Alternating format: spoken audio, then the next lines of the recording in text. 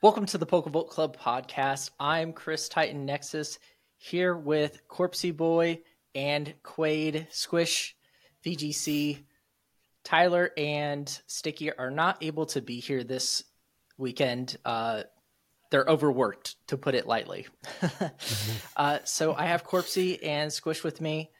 Guys, go ahead. All right. I'm Quaid, also known as Squish VGC on Twitter and Discord. And I'm Corpsey Boy. I just go by Corpsey or Greg. And that's the same for Discord as well as Twitter, Corpsey Boy VGC. You both recently competed in your first VGC regionals. How was that for you guys, that experience and just going to the event and everything?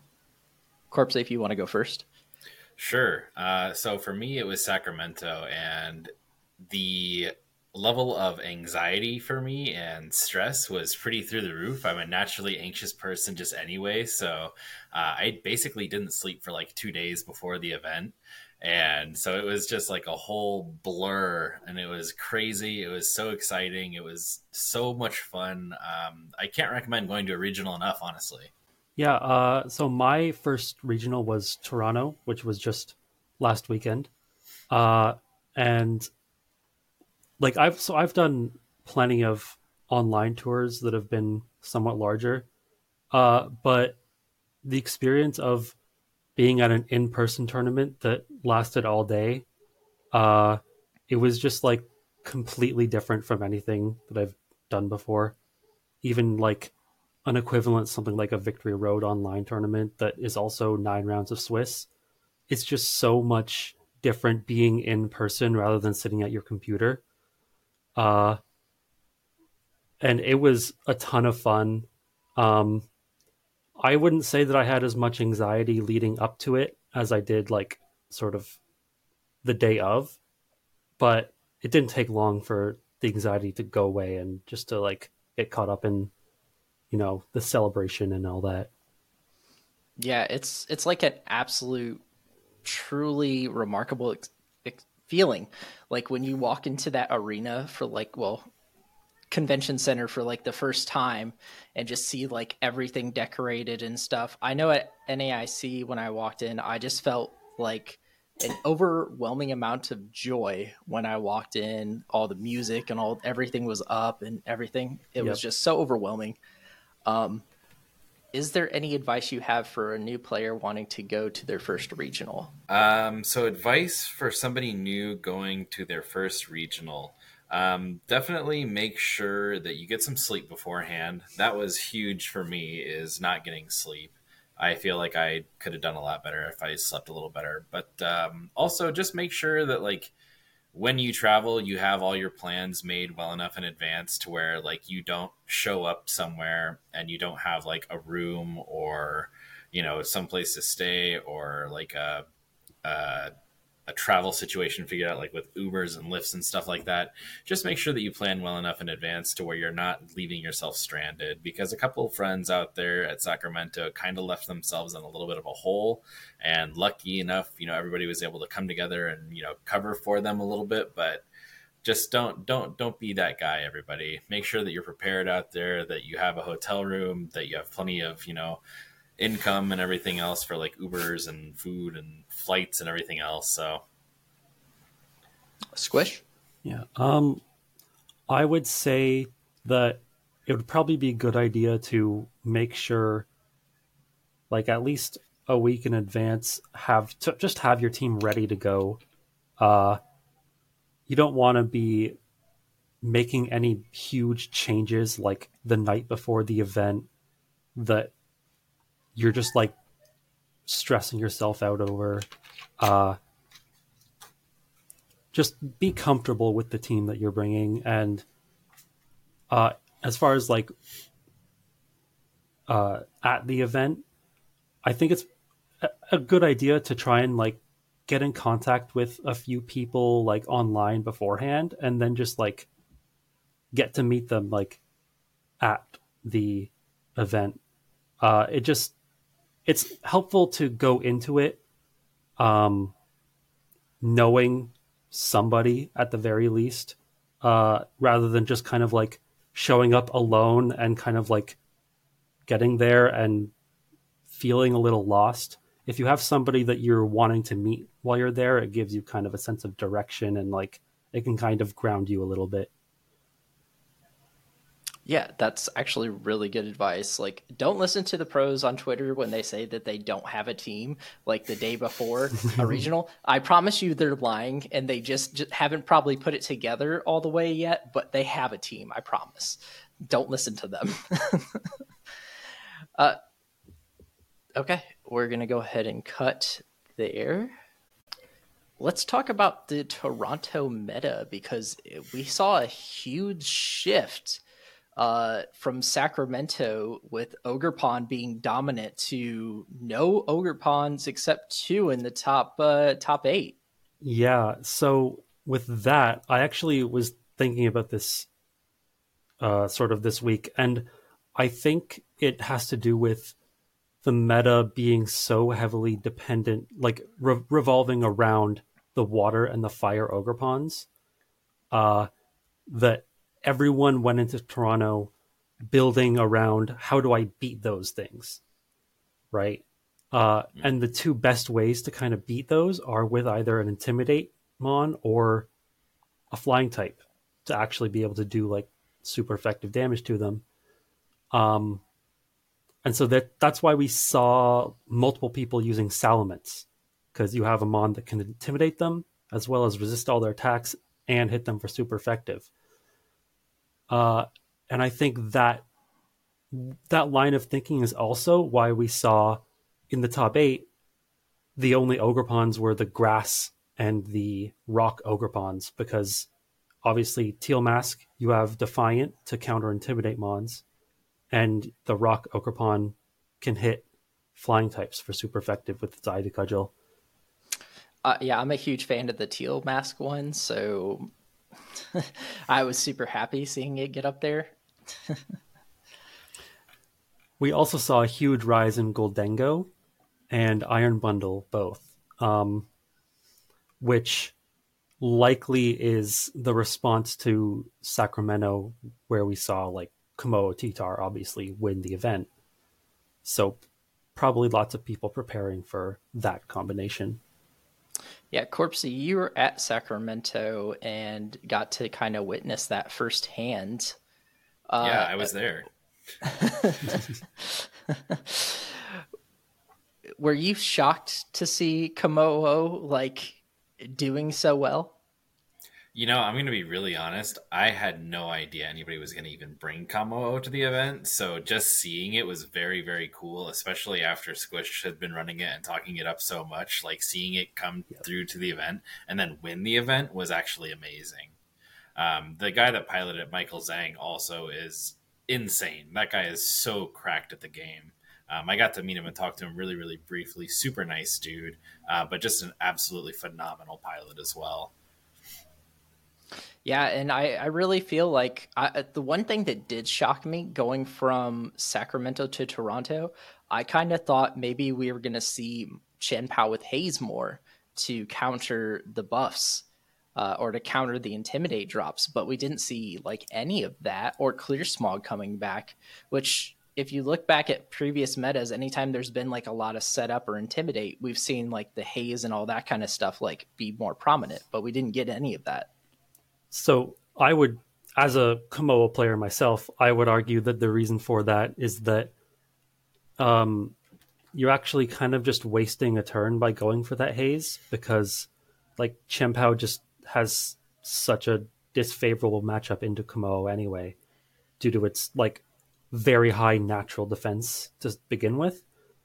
So as like if you're playing into a Komodo, it's actually much better if you can force it to Terra Steel with something like a Fluttermane or an Iron Bundle or a Goldango even, and then being able to hit it with a Sacred Sword that is now super effective and that's ignoring those defense boosts. So, I would argue that Sacred Sword is probably the better choice over Haze on Chempao. What do you guys think we're going to see at LAIC here coming up? I believe it's in like 2 weeks. I'm pretty stoked for it. It's going to be so much fun to watch. But yeah, I have no clue what to really expect out of the meta. Yeah, that's kind of the crazy thing too, is like a lot of the Latin American players, they have such a crazy take on the meta and like how the game is played and everything else. Like they're so insanely good. And some of the teams that we saw that came out of last year's LAIC, or even some of the regionals down there, were like the big Earthworm team, I believe, originated from Brazil. So like just seeing some of the crazy innovations that come out of that region are really, really exciting to me. As far as like what speculation thing, to be honest, man, I really have no idea, to be fair. Like, they could be playing regular Tornadus, hyper offense type stuff. They could be playing really, really crazy off the wall balance. But honestly, I'd like to see somebody use Polytoad and make that work. I agree with you. I want to see Polytoad get up there personally. We haven't seen Rainwind since OCIC, so. What about you, Squish? Any predictions for LAIC? I mean, we saw a little bit of Roaring Moon at Toronto. I think it's really going to pop off soon. I think a lot of people are going to pick up Roaring Moon. Being able to like, Dragon and Dark types are both very good right now. Psy Spam has been picking up a lot. People have been really trying to use it.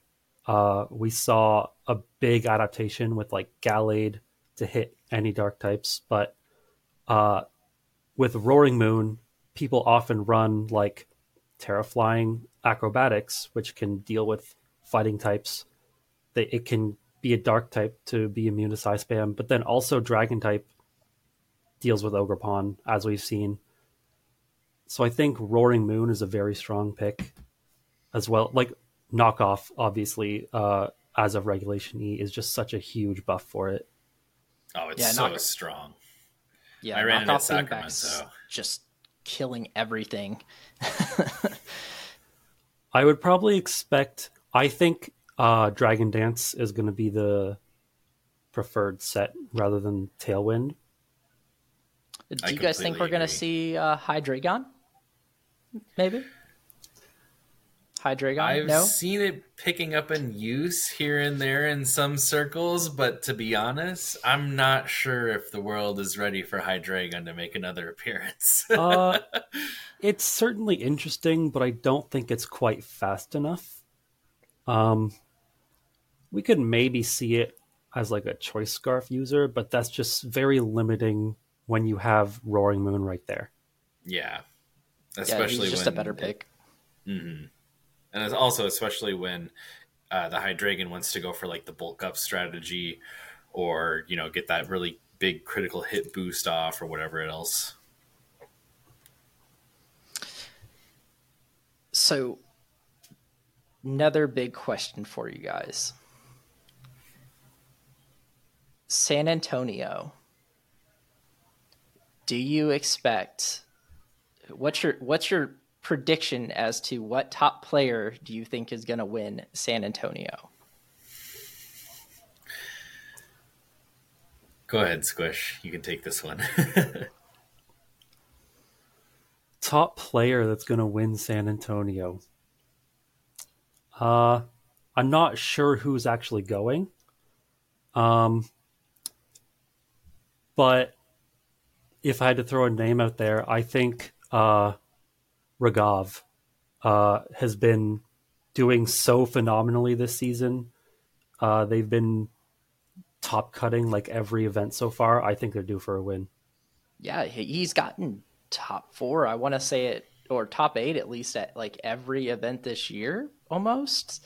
Like he's just been popping off and doing so good. And then at NAIC he did phenomenal too. So it's like he's just been steadily like raising his level, and it's actually really cool to watch.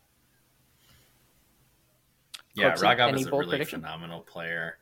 My prediction, and it's not just because I'm fanboying a little bit, but it's going to be Gavin Michaels. He's also been doing really, really well. He beat both Squish and I at our events.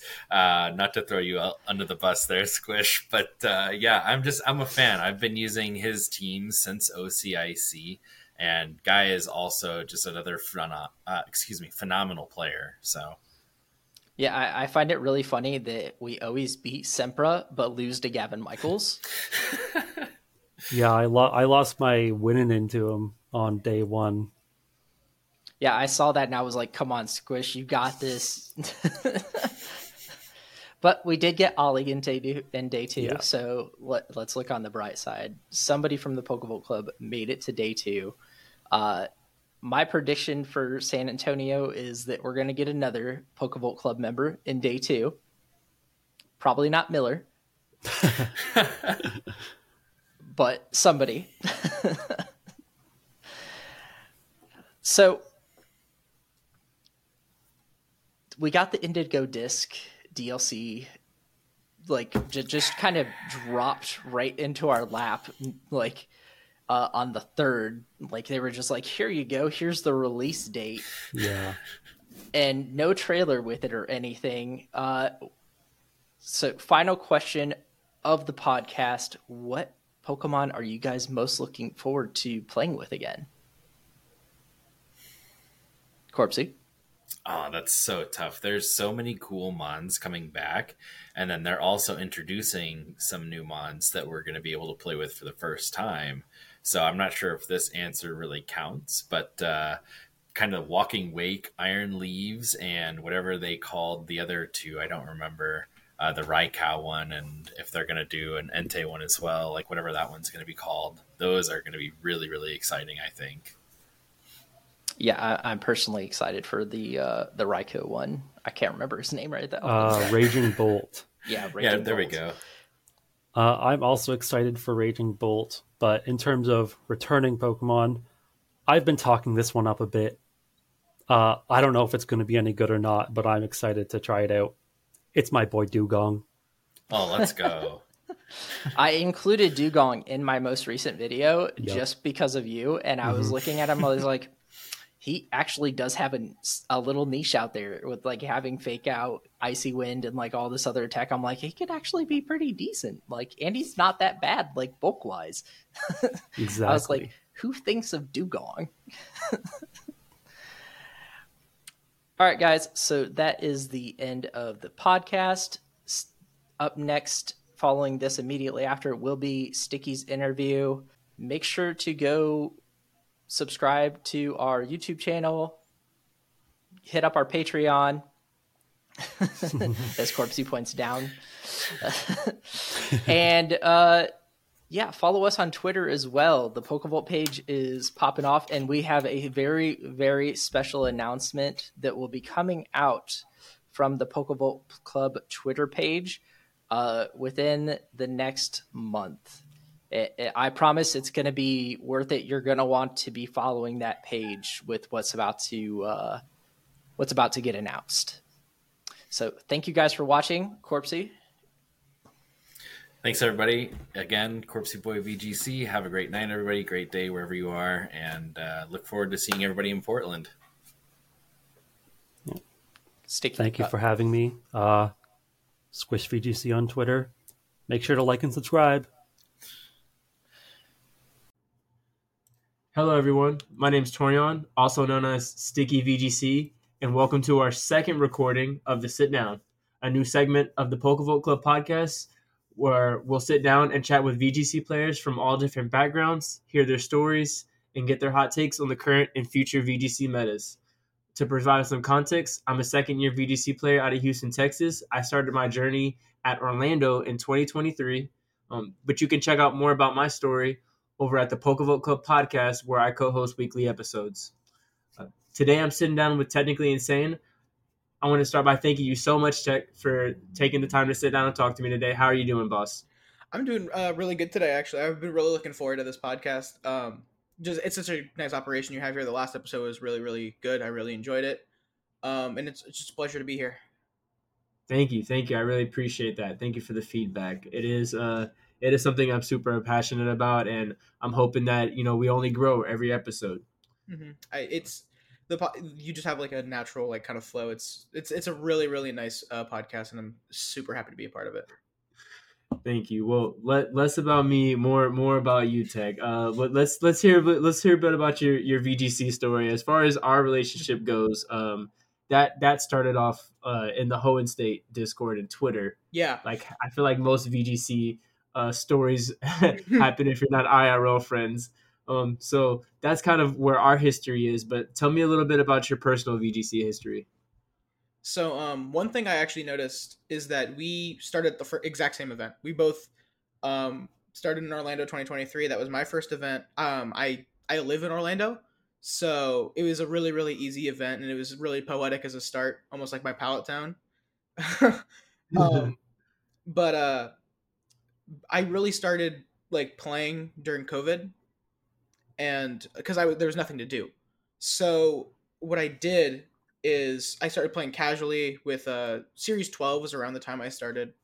More like Series 10. You remember the player cups that the infamous colossal strat kind of started to rise from, but I started playing in those for fun because there was nothing better to do.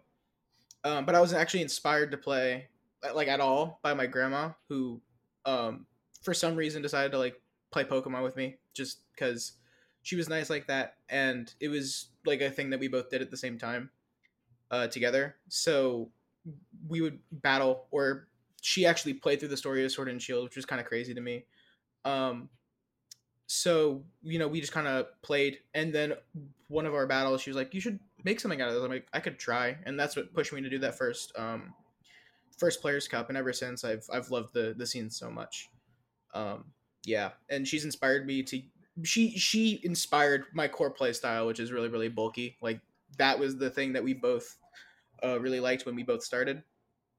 So yeah, just from the beginning, it's always been something I just kind of casually did, more as a hobby, and since then it's grown to basically being like the core of my lifestyle, which I can't say I don't love.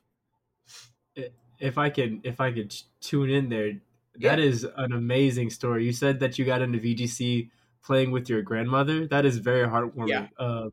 Hmm. And she inspired your play style. If you don't mind Hmm. explaining that a little bit more to me, like maybe some of the teams. I'm Hmm. sure our listeners would be interested in some of the teams your Hmm. VGC My grandma grandma was used. playing. Yeah, that's super dope. So we there was a strategy that I was really really fond of in Series 10, where it was Grimmsnarl Duraludon. That was the first team I ever built for VGC ever. Um, Duraludon with Assault Vest behind screens. Um, it was just so bulky, and I felt like my Pokemon were invincible, and I could just do chip damage over time.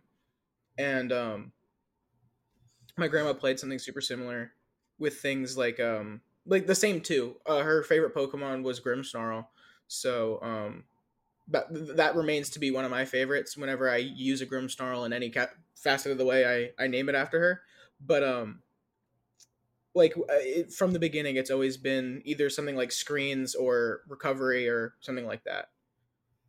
Man, that is that is that Yeah. is awesome. That is awesome. That is an amazing story. Definitely unique. I have not heard. I've heard a couple of VGC stories now. That one's definitely unique. I love that Yeah. story. Harping back a little bit to the beginning of what you said. So we started our journeys at the same time in Orlando. Mhm. What an event that was. I feel like for It's crazy. somebody, and it's really awesome to talk to you today, and we're able to kind of go back and forth about how Orlando was, because I feel like for a brand new VGC player, what an event to really be introduced to the Yeah, scene. the We biggest had regional in Pokemon history, which we is were awesome. just a few players off of hitting one of the largest kickers in a while, where top 256 were going to be getting points, Yeah. where and that was I was really unaware of how huge that was at the time when they announced it, and we were 12 players off, and the boos just came raining in from all Yeah, directions, and and I I was was like, like, what What's what's happening?" what's happening? Yeah, why is everybody? And, Sure. and luckily enough, I had a very veteran VDC player by the name of Jin sitting across from me, and he was able to explain it to me. But again, with that many players and the excuse me, the way in which tournaments were being held at the time, we still had the lunch break and we still had rounds based I off think attendance. I So we think played. Orlando was the last one that had a lunch break actually. Yes, exactly. So that was also the last one that we had the rounds based off attendance. All the rounds Mhm. after from now on, then it was always 9 rounds. But Mhm. that day we played 10 rounds. If I'm correct, or was it 11? We It was did. 10. It was It 10. was 10 Yeah. rounds, It was and a it long went day. all day long with the hour lunch break built in. I mean, we got there It at was an 11-hour 7:30. day. Yeah, it was. Ooh, what a long we day. we left at 8 p.m. I remember that slog of a drive home because I was with a group of friends and it was just we were all like so zoned out of our minds. We were like, we just played Pokemon for 11 hours. I never want to look at this game again. And then a few months later, I went to Charlotte, so clearly I still like the game. Clearly, you got bit by the bug. Yeah, for Well, real. tell me a little bit about your Orlando experience, coming from a fresh perspective and playing the game. Let's start with what type of team did you play? So I'm gonna get a lot of hate for this in general. I played Garganacl Stall. Um, Oh, at the time. we're meant to hang out together. I played Okay, Armadillo. did We're you okay. too? We're Oh, we're okay, good. okay, okay, okay. Oh, we're good. We're good. We're the checks and balances of the VGC community. Too slow, Garganacl will style you out. Too fast, Armarouge Deity will punish you. Um, but yeah, I was playing Garganacl Stall with King Gambit Balance in the back, and it was a lot of fun. I shiny hunted my whole team, um, so I got hack checked because shinies. But the playing with Garganacl was just something I wish was still good because Garganacl was one of my favorite mon I played with like ever. In my Pokemon experience because it has so many tools. I mostly liked it because of the wide guard because Torkoal was everywhere at the time. Um, but at the time, my biggest team building partner was Reikina. We still build together all the time. She's awesome. She's a player in the Chinese bracket. Yeah, very Um, very familiar. She's on one of our mhm, Discord servers. Very very talented mhm. player. So before the tournament, she was sending me all these really crazy spreads. She's like, "You should run this on your King Gambit. I promise it will be good." Um, and that King Gambit carried most of my games. It was Terra Flying, and that was like a meta call at the time that was kind of not super duper popular because most of the time they were Terra Fire at the time to dodge burn. But I went Terra Flying Lumberry, and it was a really really interesting team that also had Gastrodon on it, with the infamous nickname Fidel Gastro that I decided to name it. I don't know, it just spoke to me in a dream. I was like, I'm bringing Gastrodon just so I can show off that nickname. But it did a lot of work. I ran Covert Cloak on it, so opposing Garganacl Stall couldn't stall it. Um, and just had stuff like Iron Hands, Flutter in the back, and it was a great time. It was a great fun team, and I think that if I had the opportunity to play it again in a meta where it was still viable, I would play it. That's great to hear. I definitely uh, can hark back to that where my Orlando team was a lot more fun to play in hindsight. Mm-hmm. I tried to play it the other day and I was like, yeah, I was a bad builder. I was like, Yeah, I was a yeah, bad builder, man. but ignorance I was know exactly bliss. what you mean. Ignorance was I bliss in was, Orlando. yeah, because I mean, like when I looked back and I was like, okay, what about my Orlando self? Why did I decide that Sharpbeak Talonflame was the play? I, man, Oh it man, was. I man. ran I ran offensive Talonflame, which was never supposed to happen. Um, but it was a really really fun team. Um, it was like I don't know what it was because I always used to run like really really off the wall teams, and then Charlotte happened, and I'm like, nope, I'm running meta for the rest of my life, but like with some weird tools on it because I don't know what it is, but playing something slightly off meta has always been what I'm most comfortable with. Yeah, that's super dope. I definitely can relate to you in that sense at times. I've had to Hmm. center myself a little bit and get to some of these more meta mons because you will be punished playing off meta all the time. Yeah. But I definitely can relate to you with that. Well, I mean, on top of we kind of discussed a little bit about mons that we played Hmm. in Orlando. Orlando was also very crazy because of the overnight change where we To had rank B. no Yeah. no we had no paradox mons and then in the morning we had Fluttermane and little did we know Yeah. what type of terror Fluttermane would reign on VGC that great day. Any interesting stories from your side as far as encounters with Paradoxmon on that first day? Me myself, Mm-hmm. I uh, had very limited knowledge about VGC, and the Orlando trip was really a spur of the moment with a team and a dream, just to have fun and Yeah. see if I thought Pokemon was even going to be something that I was going to Was stick worth. with, or yeah, Yeah. or if it was just going to be like Mhm. me completing a bucket list, like hey, I get to say I competed. Yeah. Right. Uh, Um. But when yeah. Headlong Rush smacked me in round 5, I my head spun around and I had to look directly at my friend and say, "Can what was Headlong Rush? I didn't even know what the move Headlong Rush was. I just got hit with something and my whole team fell apart." um, do you have any type of stories like that you want to share? Kind of, but it was more on my side where I was running like the duo that is the Paradox duo. I feel like in VGC and will remain to be like the duo you think of, which is Fluttermane Iron Hands. Um, because I was running like a standard ish Iron Hands where it was Assault Vest with a Fake Out 3 attack, but the typical Heavy Slam or Volt Switch slot that they typically hold, I was running Ice Punch because I did not think about Fluttermane at all and being an issue for my team because I had that Gambit. Um, so I decided to go Ice Punch, which won me games because in I think it was round 6, I faced a Ceruledge, predicted a Terra Grass, and then got a crit on the Ice Punch to one hit KO.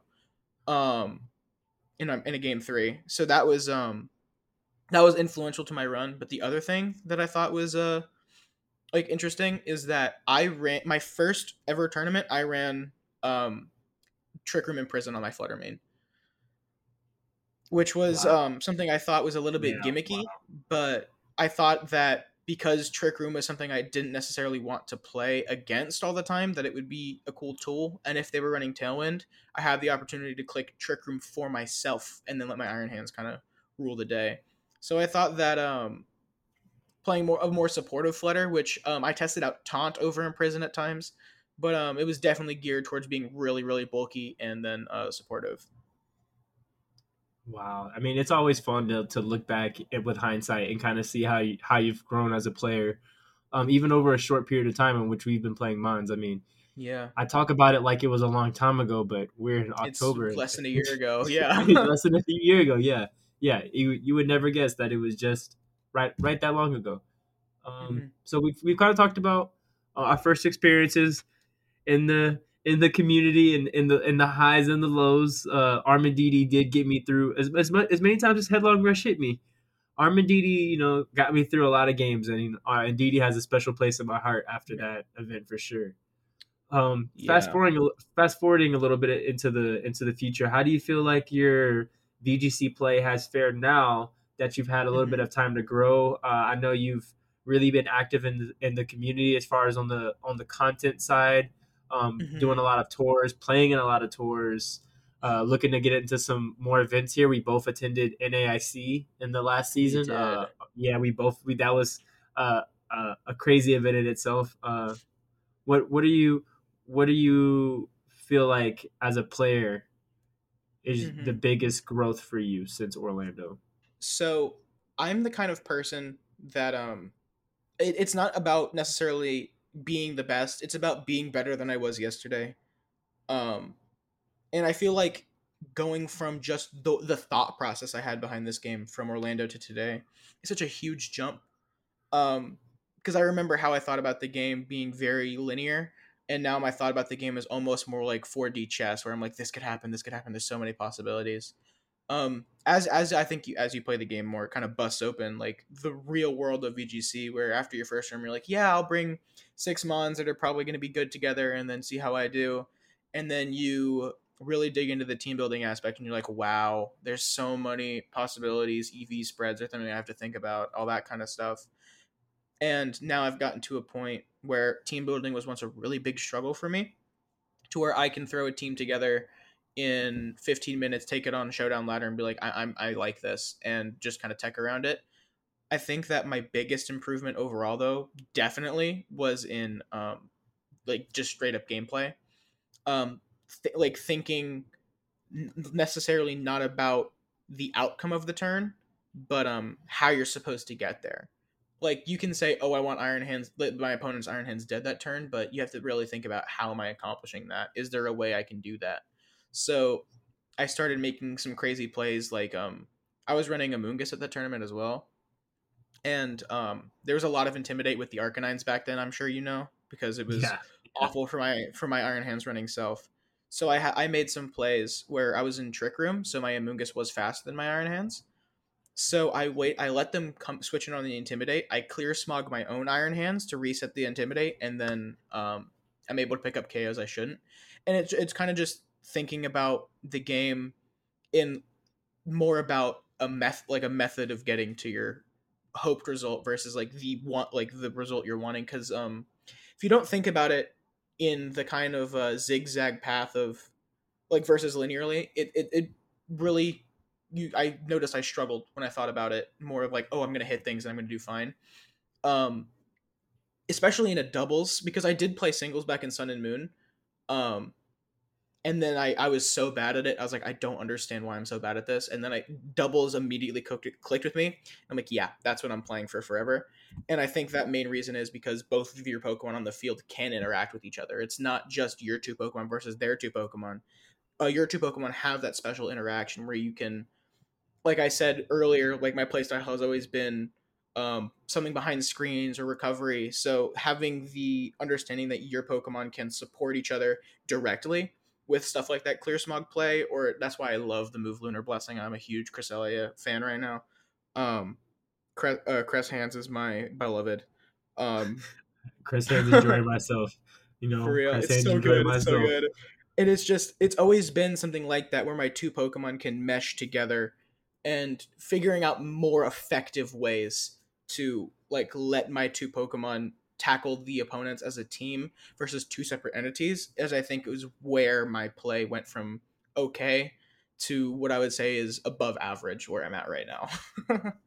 Yeah, that's awesome. Well, I would definitely I can relate to that for sure. And something for me that was a big deal was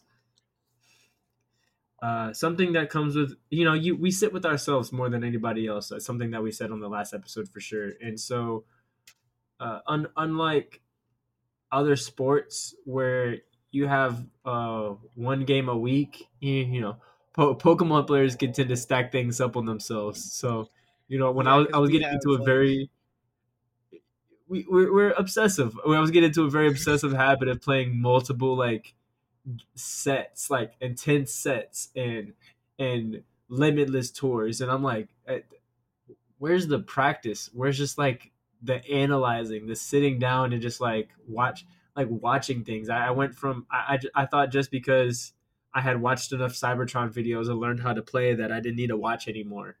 And I was like, mhm. that was a total the totally wrong mindset of I didn't know anything. Still, I still did not know anything about Pokemon. So I really did have to kind of level myself and get back to like, hey, I don't really know anything. Soak everything up, watch everything, and there's no reason to come straight home and hop right into the best of three ladder and just Yeah, like and just run myself mad. I've noticed personally for me, like the thing I love about VGC so much is that there's always another mountain to climb. You could win the world championships, and the next year you can say I can still become a better player. For That's what I sure. think is so magical about this is that it feels like one of the few like specifically esports that you can never truly be the best that there ever was. There's always gonna be the next person to hit number one on ladder, the next person to win that limitless tour. There's always another goal in mind. Becoming better at EV spreads, being a better team builder, being a better just player. Like there's so many different moving parts of VGC that I think that I could work with this for the rest of my life. I enjoy it so much. It's a lot of fun. I mean, you got to take the highs with the lows, but both of them are beautiful when you really step back and think about Mm-hmm. it. Well, with the current meta, while we're currently recording, this will be the end of day one of Sacramento. It will. It will be the end of day one. We've seen we've been able to see a couple teams play. Excuse me for not being able to do a full breakdown. I'm sure they'll do that on the main episode of the podcast. I had a local myself today, so we were just kind of talking to each other about things as they were happening. But the teams that we saw today, we saw a really centralized top 12. A lot of people were saying that on Twitter. They felt like that the top 12 was a little bit centralized. We had multiple 30% usage mons. The top 4% had very high percent usage. Yeah, I think we had Another week three of no above 50%, which is crazy. yeah, another week of Lando and Hands rating back to back at 1 and 2, and no Flutter main down at 3. Look, Uh, it's and we and we've seen Dondozo. Dondozo had a great performance today.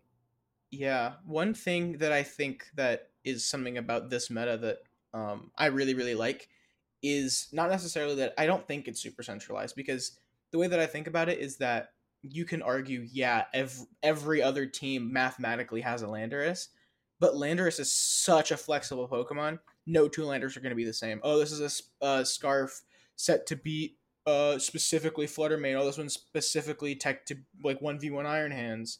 This is a Clear Amulet to beat the double Intimidate teams. This is Covert Cloak to bypass Fake Out. It's such a awesome mon. I just this last 2 weeks I have cycled through I think 5 different Landorus sets on my team, that I think that the actual Pokemon you're using are super not necessarily important to how they perform. It's the difference in the sets, because I've played Iron Hands so differently many times. I've played Landorus different many times. Flutter's a surprisingly flexible Pokemon when you look at its supportive toolkit with things like Icy Wind and Taunt. And then you have Water Pond, which I think is one of the most awesome Pokemon introduced in the Teal Mask. I think it's so flexible. It could be a more defensive kind of sweeper. It can be a setup sweeper. It can be a redirector. It's an awesome Pokemon, and I don't think I'm ever gonna go back to not using it. It's Urshifu too, and I love it so much. That hey, it is the new toy syndrome is at an all-time high with Ogerpon, and it's rightfully Yeah. so. There's so many great ways to use it, and we've already seen a little bit of multiple ways that it's being used. And I definitely love the way that you explained that. I think that there's always a different way to look at the way the meta is at the moment, and as much as you can argue that it's very centralized, we also then have things like the Wheezing team that not only Neil happened to win on a PC, but Alex Underhill performed very well with that Wheezing team today. And Mm-hmm. then we had Dondozo actually have a great performance today for day one, which last event at Peoria we only saw one or two scatter in the very end into day two.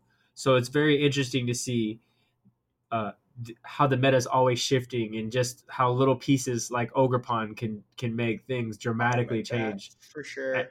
And then the same time where people do all this extra advanced tech and they're trying to find ways to use the new toys, there's just those classic people who go, I'm just gonna lead Fluttermane Chi and let's see what you do. I'm not gonna say that's my go-to game plan on ladder, but it's my go-to game plan on ladder. it's Um, it's a good it's just so plan. strong. It's so strong. It's a good Um, plan. yeah. the Crest fish the hands, fish is chi, good. flutter on the same team. It's natural progression. Natural progression. I love it. I love it. Well, you talked about I did remember you saying that Grimmsnarl happened to be your grandmother's favorite mon, so that was Mhm. something that you had a real connection with. Are there any other mons that are just your favorite, or you have a specific connection to? I have a lot of mon that are like that, because back in Sword and Shield I did a lot of crazy team building. Like Gengar is my personal favorite Pokemon. I have an entire shrine dedicated to it, less than 5 feet from me. Um, it's my favorite Pokemon. But I think that one Pokemon I have a really really weird connection with is Dracozolt. Back in Sword and Shield, I built a hard Trick Room Dracozolt team with one of my friends, Ike. He's a newer player on the scene. He sadly doesn't get to play much anymore, but when we play, it's just such a great time. And the idea was Dracozolt hits insanely hard with Dynamax with plus Life Orb plus Hustle. It was hitting things like a truck. It was like two-shotting Dynamax Groudon at the same time as setting up electric terrain for something like Lunal that doesn't want to go to sleep, or boosting its special defense so it could take dark pulses just a little bit better. Um, it's that was one of my favorite mons I've ever built with. But I think that like right after the Series 12, which is what I played with that, the other Pokemon that I started to build a relationship with happened during Spike Myth, which remains to be my favorite Pokemon format that I've ever played. Um, while it's not an official format, That's it a is. hot take. That is a hot. Yeah, Hey, that's a it's a hot very take. hot take. It's a very hot take, but I think it is my most enjoyed format. I ran Entei Naganadel as a core, um, and Entei happens to be one of my favorite VGC mon ever because of that. With AV, Stomping Tantrum, Sacred Fire, Extreme Speed, it's kind of like a mixture between Heatran and Dragonite nowadays. Is how I ran it. And with Naganadel, you were picking up things that it couldn't quite pick up, and then you had Tapu Lele on the team as well to chip at things. Um, it was such an awesome like mon to work with. But I've always found myself like attaching to one Pokemon and saying you're going on every team this format, and that's how I've always built.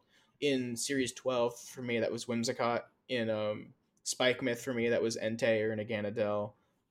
For right now, it's Iron Hands that has been on every team I've ever brought to an event in Scarlet and Violet, and I don't think that's going to change. Um, the way that people main characters in FPS games like Overwatch, I main Pokemon. It's just the truth. I Hey, I totally agree with you. That one is not so much a hot take as as the Spike Myth The take was. Spike I Myth agree part, with you. yeah. I definitely agree with you there. No, for sure. Like on the last episode, I had grew an unreasonable just obsession with slapping Scream Talon teams in Reg C, and it got to the point where I was running the house Screamtail next to a Tinglu that was fast enough to outspeed Iron Hands, which was the only thing that I was worried about hitting me at the time, and I just got to howl Earthquake whatever I wanted, and that was I would probably say outside of Armandidi, that was my first real obsession with Hmm. building and playing with a mon that I was building with. I think Armandidi was a great archetype for me to get into because uh, I think They I don't people was don't talk about it. It is truly so versatile because you don't have to lead that, and then you can throw somebody off. You can just lead the Indeedee. It's genuinely a versatile archetype if you're playing it correctly. yeah, and I think the main issue for me was that I was having a hard time seeing board state, and I was having a hard time even just to be honest. I didn't have I'm a Pokemon fan, but it wasn't like I was playing singles every year up until then. So there were sometimes I was playing and I was scratching my head, going, I forgot that was super effective because I was having to knock the dust off my brain and start playing Pokemon again. I'm not like a full time Yeah. Nuzlocke player or anything, so that was definitely something that No, I definitely feel just that. playing Yeah. Armandini matches allowed me to really uh, learn the game again, Yeah. and it be simple, very simplistic. Hey, get into this position. These are the ways that you get into can get into this part of the board state, and this is where it gets really bad. See, that's And one so, way that I think that is such a perfect segue to being a Crest Hands enjoyer works is because they're both super reliant on really good positioning. Um, if you can position Crest Hands well, you straight up win. If you can position Armor and DD well, you straight up win. Like that's the bottom line of both archetypes, and hey, that's a great way right? to explain that. I Yeah. definitely didn't think about it like that at all. But that's a great way to Mhm. explain that. And so coming off of the Armandidi and just kind of that's something that I gravitated to with Trick Room. Screamtail was it was just so it It's a I was very I was versatile one. I was just up at like 1:30 in the morning on Showdown and I had the move set open and I was like talking to my friends like, have y'all ever like just opened up Screamtail's move set on Cool. like move list on Showdown, just looked at It's it, like so really deep, looked at it? man. It's so And deep. I'm like, it's so ridiculously deep. And so I had I was building teams every week with a new type of Screamtail. I was so determined to find the best Screamtail. I was changing Hmm. spreads. I was the obsession was ridiculous. But at the end of the day, it was a part of my progression as a player for sure, and specifically team building, because it stopped me from being so Like one sit dimensional with your team one building. Like, dimensional. Yeah, yeah. and and because I was able to get decent results with it at a local, it really gave me that confidence to go, well, yeah, no, there's things that I know that I'm doing right, and Mhm. and there's gonna be some things that I slap my face with, like there's a lot Yeah. of teams there's a lot of moms that I've slapped on teams that Yeah. they've sat in the Pokeball Discord and it's been crickets, and I'm like, it's not a cook, and I mean, like, I gotta take it off with, the with screen. with the Screamtail choice in specific, I think that um like I completely vibe with that, because like it's one of Screamtail's most awesome tools is having two different forms of speed control. It has access to Trick Room and it has access to Thunderwave, which I think are both tools it can absolutely utilize, maybe even on the same set, which has always been something I really love, is bringing a team or just a speed control mod that has options to set up two different types of speed control. Back in Series 12, I was running Trick Room and Tailwind on my Whimsicott. Now I'm running Icy Wind and Trick Room on my Cresselia. It is something about being able to say, "Oh, you predicted the Trick Room, but now I'm faster than you anyway," is just so fun to me. It's about mind games, man. Oh my Yeah, god. the mind games are the best. The mind games are the Oh best. yeah. Well, Hart, we just kind of picked your brain a little bit about some mons you like slapping in the team builder, some things that have been a little closer to your heart. Definitely, I know coming up there were some more specific VGC players that I gravitated to watching and gravitated to listening to their commentary.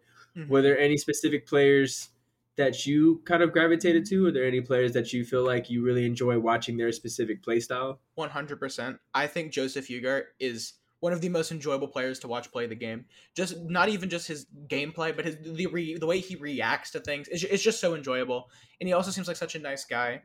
And I have like a kind of personal-ish story with Joseph Ugart. It's not really a story, but my first ever event in Orlando, round one, I sit down at my table, and um, I don't know any of these people sitting around me, right? And so I play my game, and um, where I look up going into my game three, and I see this guy confident as ever pick up a ticket from my table, one seat next to me, and just hand it in, and he seemed so chill and relaxed and knowing what he was doing. And I turned to, like, I was asking my opponent, "Do you know who that guy is?" And he's like, "Yeah, that's Joseph Ugart. He's one of like the craziest players." And I'm like, I'm gonna have to look into his content, and that inspired me when I got home to go look into it. And he became one of my favorite VGC players, um, just because of the air of confidence about him as he stood up and uh, like regardless of win or lose, he seemed like he would have gotten something out of that set. And I really admired that in that moment. It, being my first game of competitive Pokemon ever, I think that it was like a really cool like small experience with that specific creator. Yeah, no, that's definitely I love that story for sure. Joe Yu is an amazing player, definitely beloved in the community, and performs every chance he gets. This is the we are recording on day one, Mm-hmm. and Joe, you had a slow start today, and didn't let that get down to him. I really think that some players should really look at his performance today and analyze it and see how he started off 0-2 today, And and yeah, he pulled and it back. and pulled it back, and that's something that not a lot of players are able to do, and that's a seasoned veteran doing something like that is something that should really inspire some of these newer players like you and Mm-hmm. I.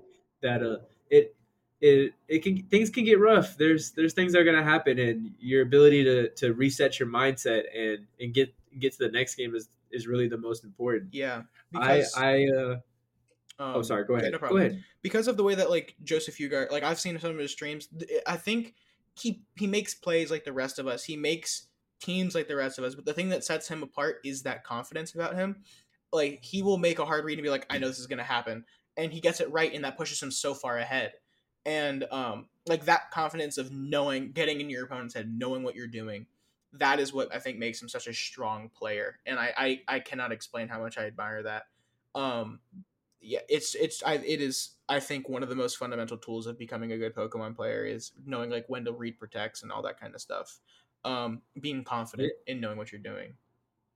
Yeah, for sure. I definitely agree with you. That and the sense of confidence. I had that same interaction with a Trick Room player by the name of Jin.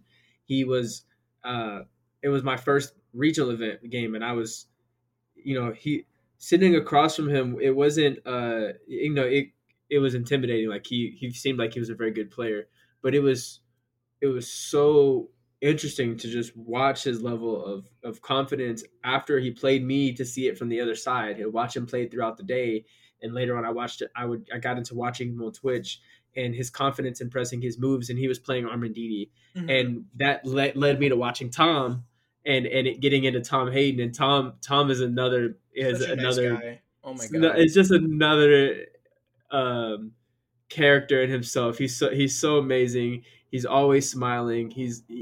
I've He's never met a more really energetic Pokemon player. I'll say that much. ne- that's the type of energy that I hope that I can carry at all times. And it's great that at times Tom just brings that into the room with his Oh energy. yeah. So those are definitely two players, myself personally, that I try to watch closely and want to behave a little bit more like, because I really like what both of those players do. Outside of all the amazing players that we have that I watch, Joshua Lorsey, Justin Tang, really huge Sempra fan. Um, Shout out Timbits, Olivia. She's Olivia's gonna do great. Yeah, I Olivia, actually met Olivia like at the beginning of Orlando.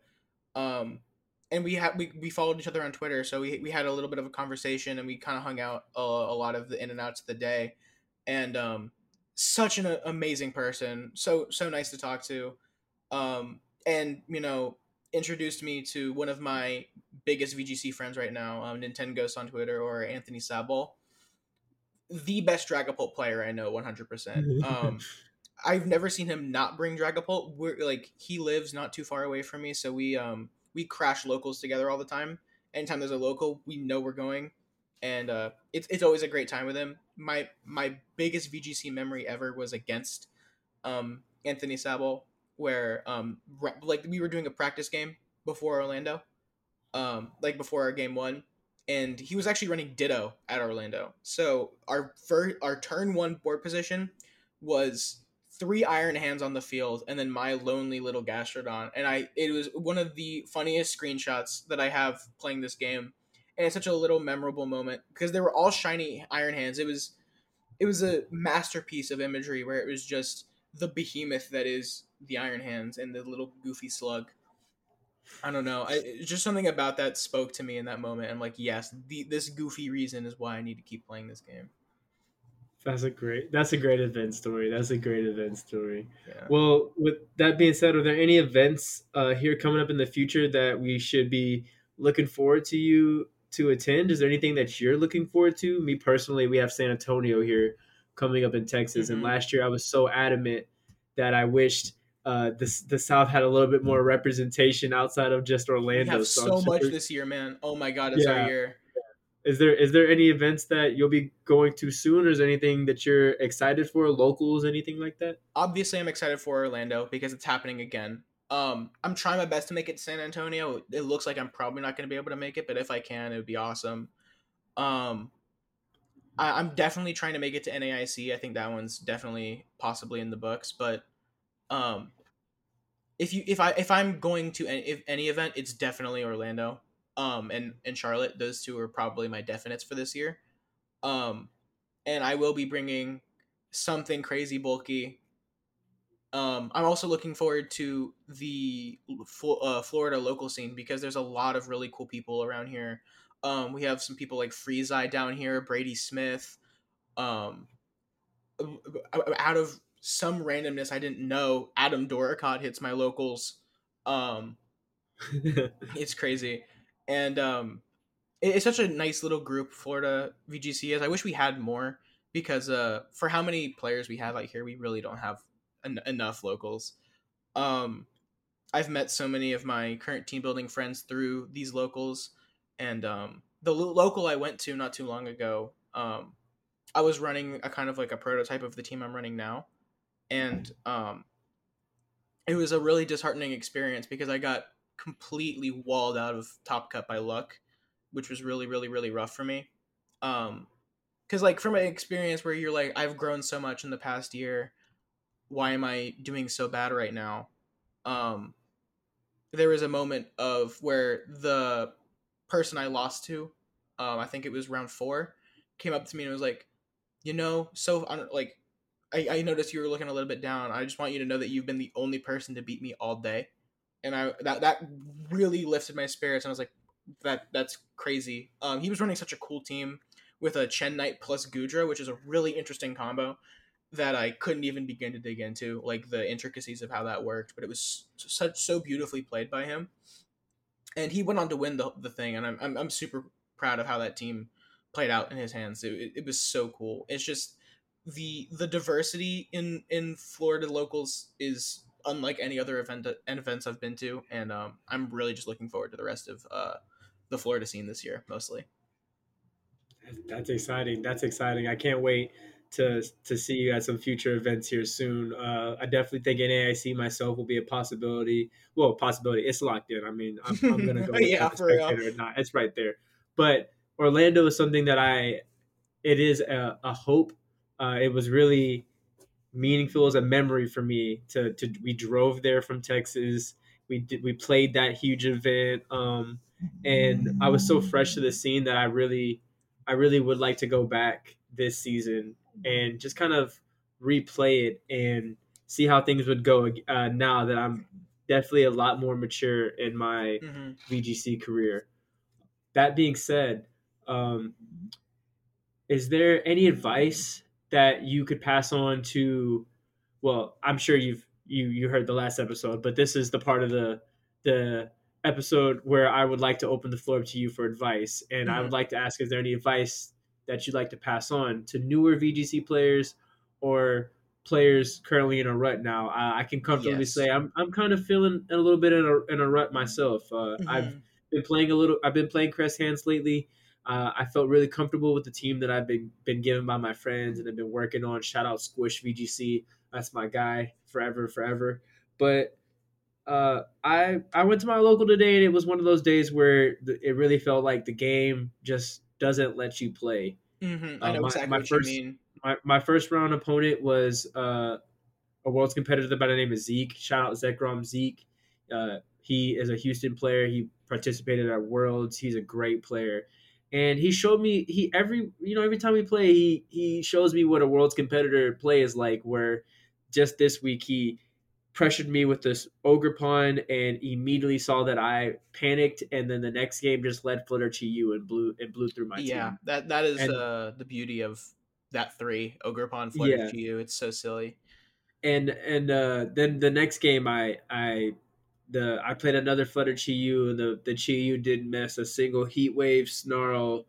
The dark pulse flinched. Ooh. The moonblast dropped special attack off the Flutter main. Everything that you could not wish for happened, and it was a little rough. So Yeah. I'm definitely looking forward to this part of the conversation today because Yeah. me myself could use a little bit of advice. My biggest advice, specifically for like players just trying to get into the scene, is don't be pressured to build your own teams. That's what friends are for. Steal their teams. Um, don't feel bad about stealing teams. You have to start somewhere. Um, VGC Pace is a great place to get a starting team. The only way you're going to learn how to team build is knowing what team you want to build. And the only way to know what team you want to build is to figure out your play style. And you're not going to be able to figure out your play style without a team. So I think that my biggest thing, steal teams 100% steal teams. There's so many good resources out there for it, and then you the first step to team building is just tweak that team. And as you kind of understand why the tweaks that you're making are necessary, that's when you can start to kind of dip your toes into team building. um and then also just don't let your head get down ever. um you could lose an entire event, you can go 0-9, and you will still get so much valuable game information from each game. You will get so much out of you arguably get more information out of a loss than you do a win. So I would say, take your victories and internalize them, obviously, but take your losses just as they're just as important, and take it to renew some of your spreads to make them more effective for your game plan, or make sure your team composition is cohesive enough. There's no reason you should be bogged down by a loss, because it teaches you so much about the team you're using, the way that you play the game. There's so much value in every outcome of a game. I think that, personally, one of my go-to friends that I play the game with, he has a really big problem with discouragement after a loss, where we grew at the same local I was talking about earlier, and he had an 0-3 drop. And I guarantee you, if he would have played those last 3 games, that team, he would have a lot more insight on how to continue fixing that team for the next event. That next 3 hours of you suffering through using a team doesn't work shows you why it doesn't work, and then lets you fix it. You can't fix a problem if you don't know where it is. And I think that figuring out where those holes are is fundamentally the basic starting point of how you should start team building, is pointing out those holes. And you have to start by criticizing yourself in the sense that you don't care that you lost. You care that I can make this better, and I will. I love that. I love that. I really appreciate you for sharing that wisdom with us today, boss, and just some insight. I feel like everybody has something they can share. Pokemon's one of those beautiful communities where you can learn something from everybody. So 100%. thank you for sharing that with us. I really appreciate that. And again, thank you for taking the time to sit down and talk with me, Tech. I know we don't get as much time to chop it up, and we will have to do that more often. Oh yeah, 100%.